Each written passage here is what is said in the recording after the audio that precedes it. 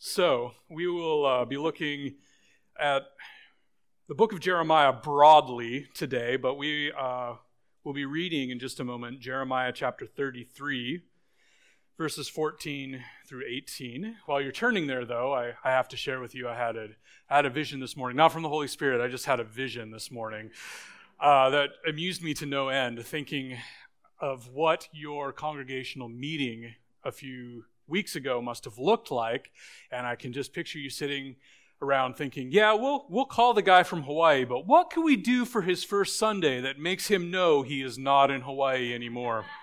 Well played, Crossway, well played.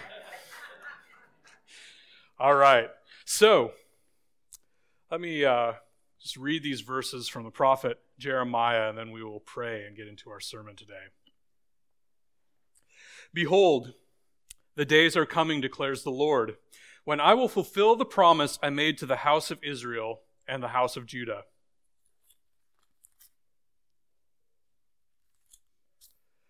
Those days and at that time I will cause a righteous branch to spring up for David, and he shall execute justice and righteousness in the land.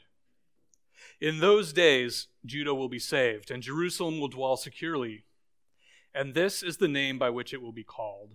The Lord is our righteousness. Let's pray. Heavenly Father, we are grateful for the season where we can spend some time reflecting on Jesus coming into the world. As we've sung this morning, this is a cause for joy. This is a cause for hope. God, I pray that as we spend time in your words today and we think about the promises that you make to us, it secures our reason for hope. God, we are grateful that you are a good God who loves us so deeply and who has plans for us that are better than we could make for ourselves. And God, we pray that you help us to press into you as we spend some time considering your word this morning. In Jesus' name. Amen. Yeah, snow, that was weird. I didn't expect that to happen this weekend. This month, as we lead up to Christmas, I thought that it would be good for us as a church to think about the topic of hope. And so we'll be jumping around a little bit in a few different passages over the next couple weeks, thinking about the topic of hope. But the snow got me thinking about when I was a kid, and I'm sure some of you kids or grandkids have been excited about the potential for snow days. That was always the great hope. I remember when I was younger, particularly when I was in high school, I hoped that I wouldn't have to go and I could sleep in all day. When I was a little kid, I grew up in Boise, Idaho, actually. And so we usually had snow for Christmas. It was usually a white Christmas in that season. Here, not so much. Although the last couple years, I know there's been snow on Christmas or near Christmas Day for the last few years, which is interesting to think about in terms of just how we can get so caught up in visions of what a holiday is supposed to be like that we can build our own picture of what we want to see happen, and we can place our hope in that so easily. One of the movies that I remember watching as a kid growing up was called A Christmas Story. Has anybody ever seen A Christmas Story? Okay, if you haven't, never fear. It will be on cable TV approximately 6,000 times between now and Christmas Day. But it's this story of this little kid growing up in the 40s who wants nothing more for Christmas than a Red Ryder BB gun. And it is just the story of the anticipation and the buildup of this hope. And in some ways how it goes right, and in some ways how it goes very, very wrong. And sometimes that's how hope works for us, though, right? We sometimes put a lot of faith in the pictures that we create for ourselves about what the future ought to look like. And hope and faith get intertangled and entwined in ways that just make us experience those feelings emotionally, even though perhaps there's not as much sure footing underneath the building of that hope that we maybe ought to have. So, What does that have to do with these verses we just read a few minutes ago? How do they relate to the picture of hope that the Bible tells us? And how does that hope look different from the other possible sources of hope that we compete for in our beliefs, our trusts, our aspirations? Those are important questions for us to ask, aren't they? So Jeremiah lived actually at a critical time in the history of God's people, as it turns out. He grew up in a small town outside of Jerusalem. He served as a priest in the temple, which means that his father was a priest, which means that his father's father was a priest. He grew up saturated in the worship of God in the temple in Jerusalem. And yet, God has even bigger plans for Jeremiah than that. God calls Jeremiah to be his spokesperson, his prophet to the Jewish people. And God promises him at the beginning of the book of Jeremiah to put his own words into Jeremiah's mouth, that he should speak boldly and with confidence, even to the kings and the priests in Jerusalem.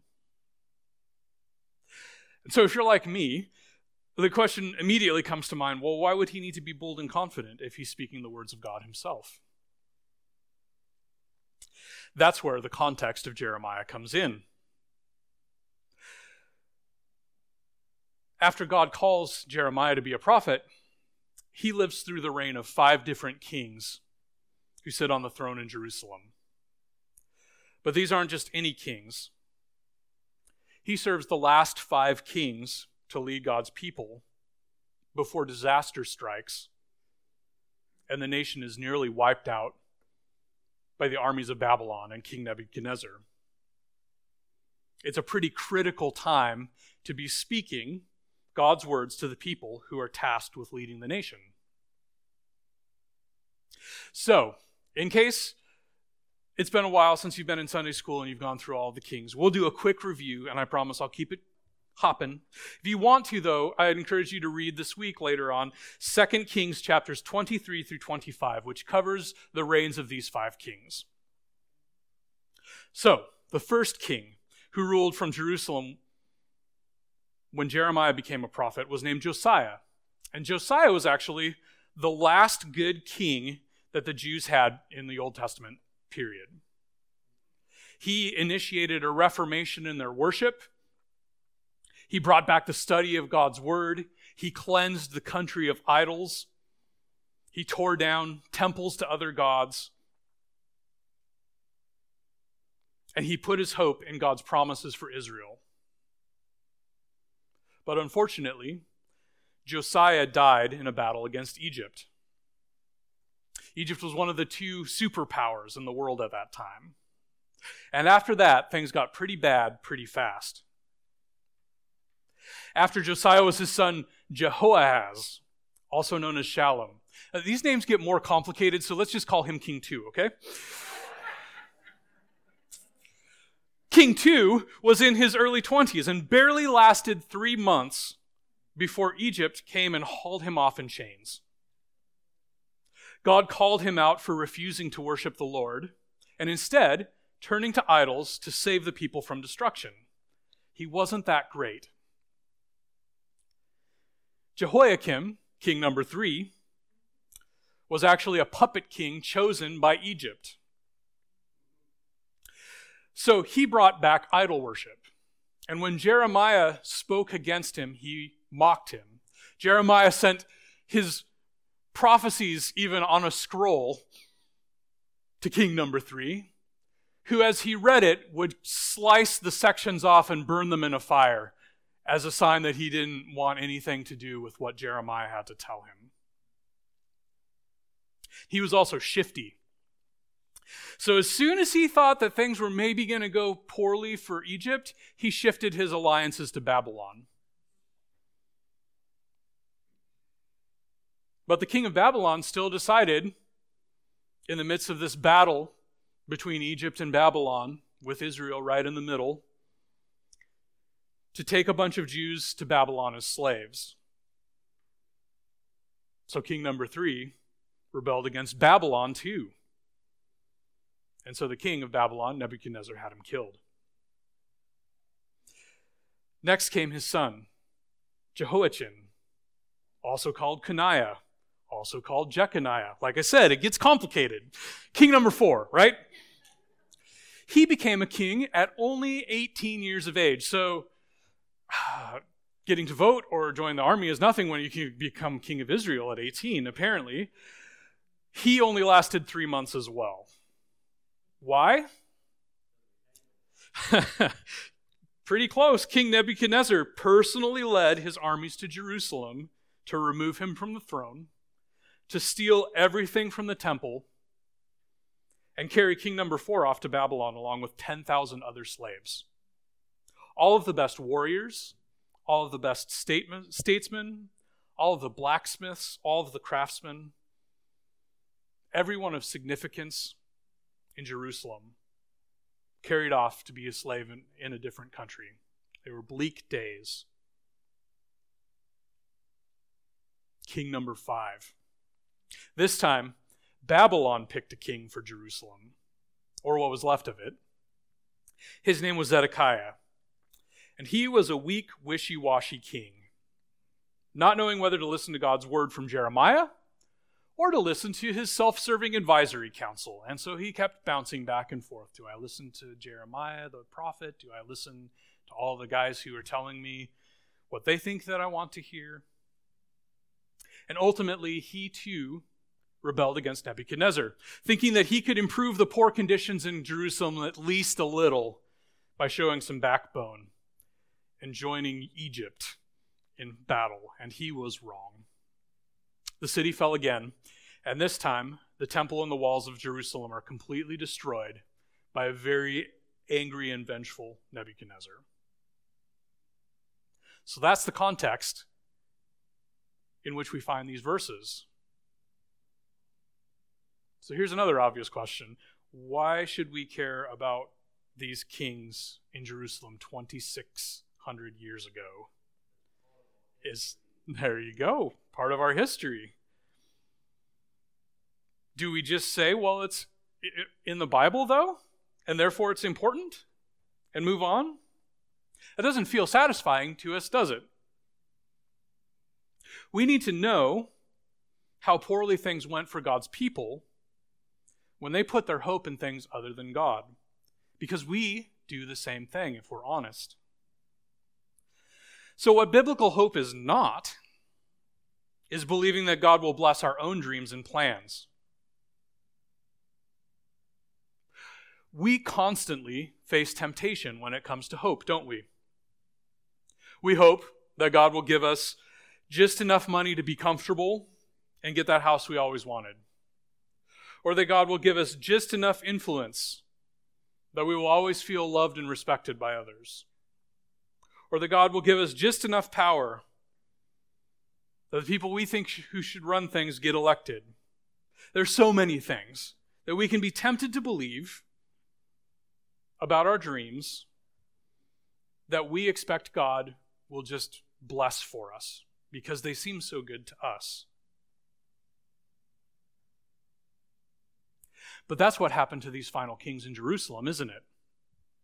They thought that if they made the right alliances or they signed the right treaties, God would protect them. Or if they just held on to the nation's wealth, they would come out on top. Sometimes they didn't even put God into their hope at all, but they believed if they could just pray to the right idol, they would find prosperity and victory and peace. Here's the thing. Jeremiah saw it all coming, didn't he? God told him in advance that their hopes were misplaced and their plans were not God's plans for them at all, but nobody listened. What's interesting, though, is this doesn't just happen with the final kings in the days of Jerusalem. It's actually the story of God's people all the way through the Bible, sadly. Here are just a couple examples for us to consider. From 1 Samuel 8:4. It says that the elders of Israel gathered together and came to Samuel, who was one of their judges, and said to him, "Behold, you are old and your sons do not walk in your ways. Now appoint for us a king to judge us like all the nations." So the nation of Israel is led into the land that God promised to give them by God himself, who chased their enemies out before them. And then, as God fulfills his promises, the people start placing their hopes in things other than God for their own prosperity and security and comfort. They thought they would be better off if they just lived like all the other people around them. They wanted a king just like all the other nations. Well, we just saw how that went. But in fact, it starts even earlier, doesn't it? Before they had a king, and they only had these men like Samuel called judges who shared God's word and tried to uphold justice in their community. It says, in those days, there was no king in Israel. Everyone did what was right in his own eyes. So in the story of God's people in the Old Testament, time and time again, they give in to the temptation to place hope in what was right in their own eyes. And if we're honest, don't we often do exactly the same thing? We might not literally pray to other gods, but I think if we really do some soul searching, we can identify some other idols of false hope that compete for our attention. Even just by finishing the sentence, if only. I'll give you some examples. If only I had the right job, then I would feel fulfilled. If only I could afford to live in a bigger house. If only my coworkers showed me more respect. If only I were married. If only I weren't married anymore. If only my political party could win the next election. If only I could have children. If only I could have different children. Right? It goes on. And not all of those are necessarily bad desires. Some of them are. But do they find their roots in the kind of hope that Scripture talks about? What is biblical hope? Biblical hope is believing that God will do exactly as he promises. It's the anticipation of God being faithful to what he tells us he is going to do. In other words, biblical hope is the steadfast expectation that God is always going to come through. Right?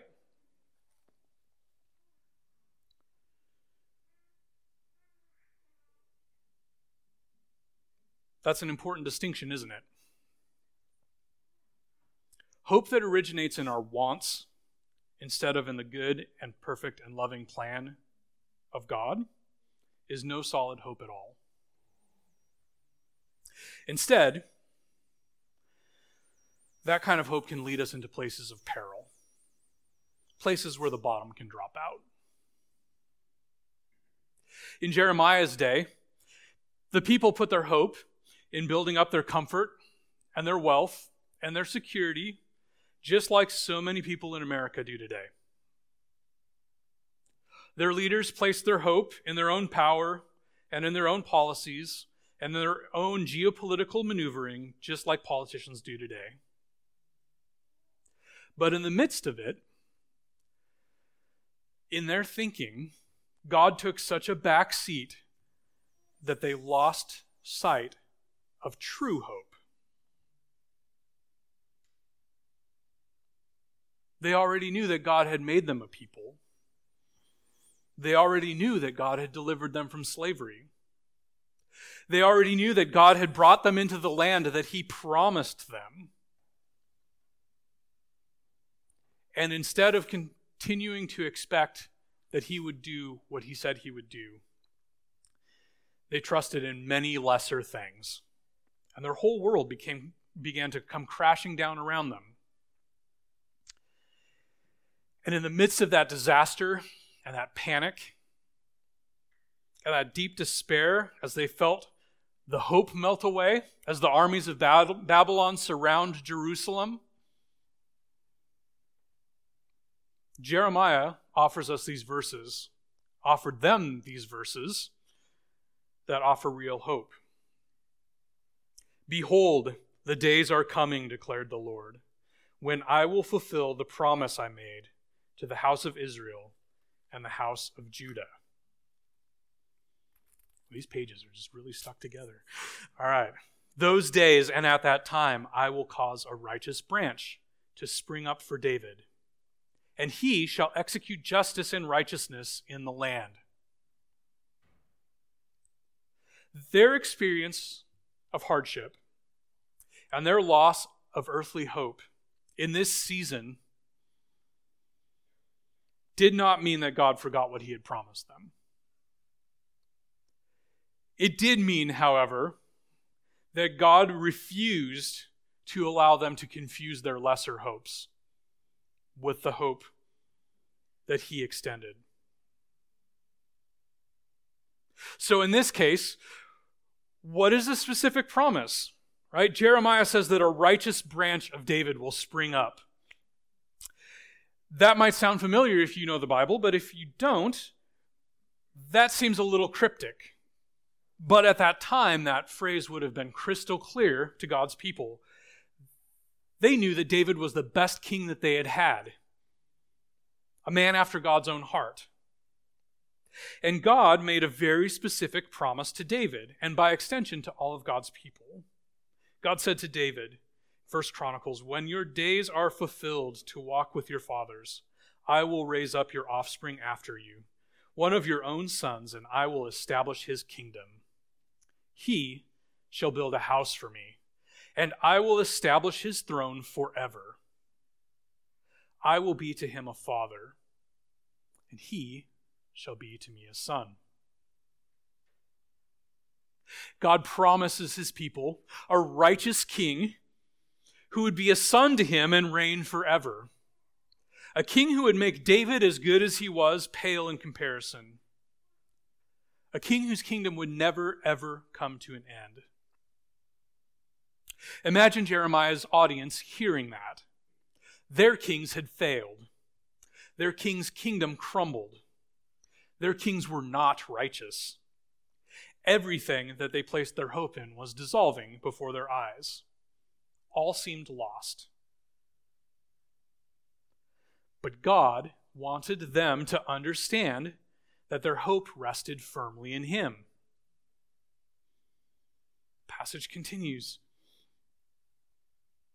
For thus says the Lord, David shall never lack a man to sit on the throne of the house of Israel, and the Levitical priests shall never lack a man in my presence to offer burnt offerings, to burn grain offerings, and to make sacrifices forever.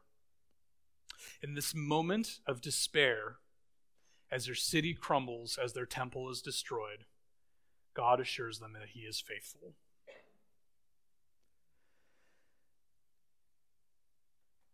The message would have come through, I think, loud and clear, that placing your hope elsewhere has brought nothing but disappointment and despair. But I am still for you. I still have plans for you even in this hard moment, this tragedy, this heartbreak, which cannot stop no matter how dire the circumstances is, because I do what I promised to do. As you take the Bible as a whole, what's interesting about this prophecy of Jeremiah is that it actually has multiple horizons. So think for a minute about, say, going to Manchester and looking across the Sound at the Seattle side, as we may very well do later today at Don and Linda's. And so you look across the water on a clear day and you see the shore on the Seattle side of the Sound. But then beyond that, you see the foothills of the Cascades. That's another layer deeper. And then beyond that, you see the Cascades themselves. In a way, Jeremiah's prophecy works a little bit like that. And it all has to do with the idea of arrival. So one of the names for this season is Advent, right? Advent comes from a Latin word which means arrival. And as we think about arrival, it's a season for both reflection and anticipation. So the first horizon that eventually comes into view with this and affirms the hope that they have was Israel's eventual return from Babylonian captivity back to Jerusalem, right? The temple gets rebuilt, the walls of Jerusalem get rebuilt. God begins to affirm the promise of Jerusalem's security.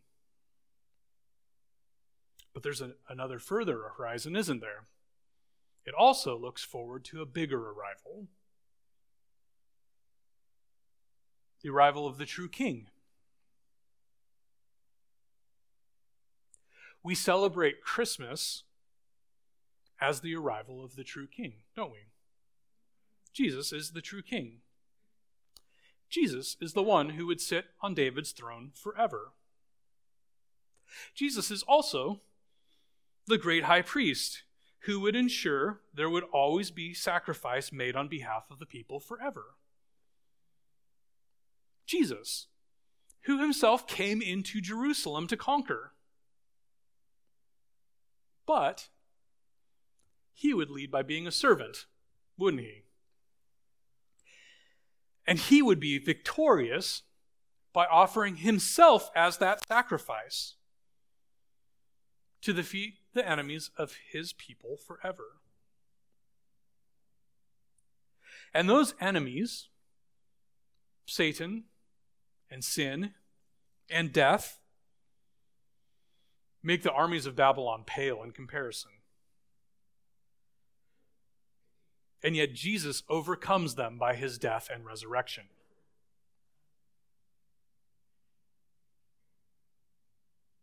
So at Christmas, we reflect on this second horizon. We remember the arrival of the King. But we also await the arrival of the third horizon, when the King comes again. We celebrate now, as we enter into the Christmas season, the arrival of the King that God had promised, with the hope, with the anticipation that when God says that King will come again to reign forever, that in fact is our hope. That in fact is the foundation on which we can stand this Christmas and every Christmas. So as we approach this Christmas and over the next couple weeks, as we continue to explore this topic of hope together, I hope we can all together reflect on and anticipate together this glorious hope that God holds out for us in the coming of Christ. So I'd like to close with these words from Hebrews as we ponder that together. Hebrews 10:23 says, "Let us hold fast the confession of our hope without wavering, for he who promised is faithful." Let's read that together. Can you see that enough to read it? Okay, let's read that together. Let us hold fast the confession of our hope without wavering, for he who promised is faithful. Let's pray. Heavenly Father, we thank you that you are faithful. God, we are thankful that when you promise something, it is assured. You have shown in your word time and time again that the promises that you make, you deliver upon. And we celebrate one of those biggest promises in the coming of Jesus that we celebrate in this Christmas season. And we look forward with confidence to the hope of Jesus coming again. We look forward with confidence to the truth that he in fact has dealt with our sins forever.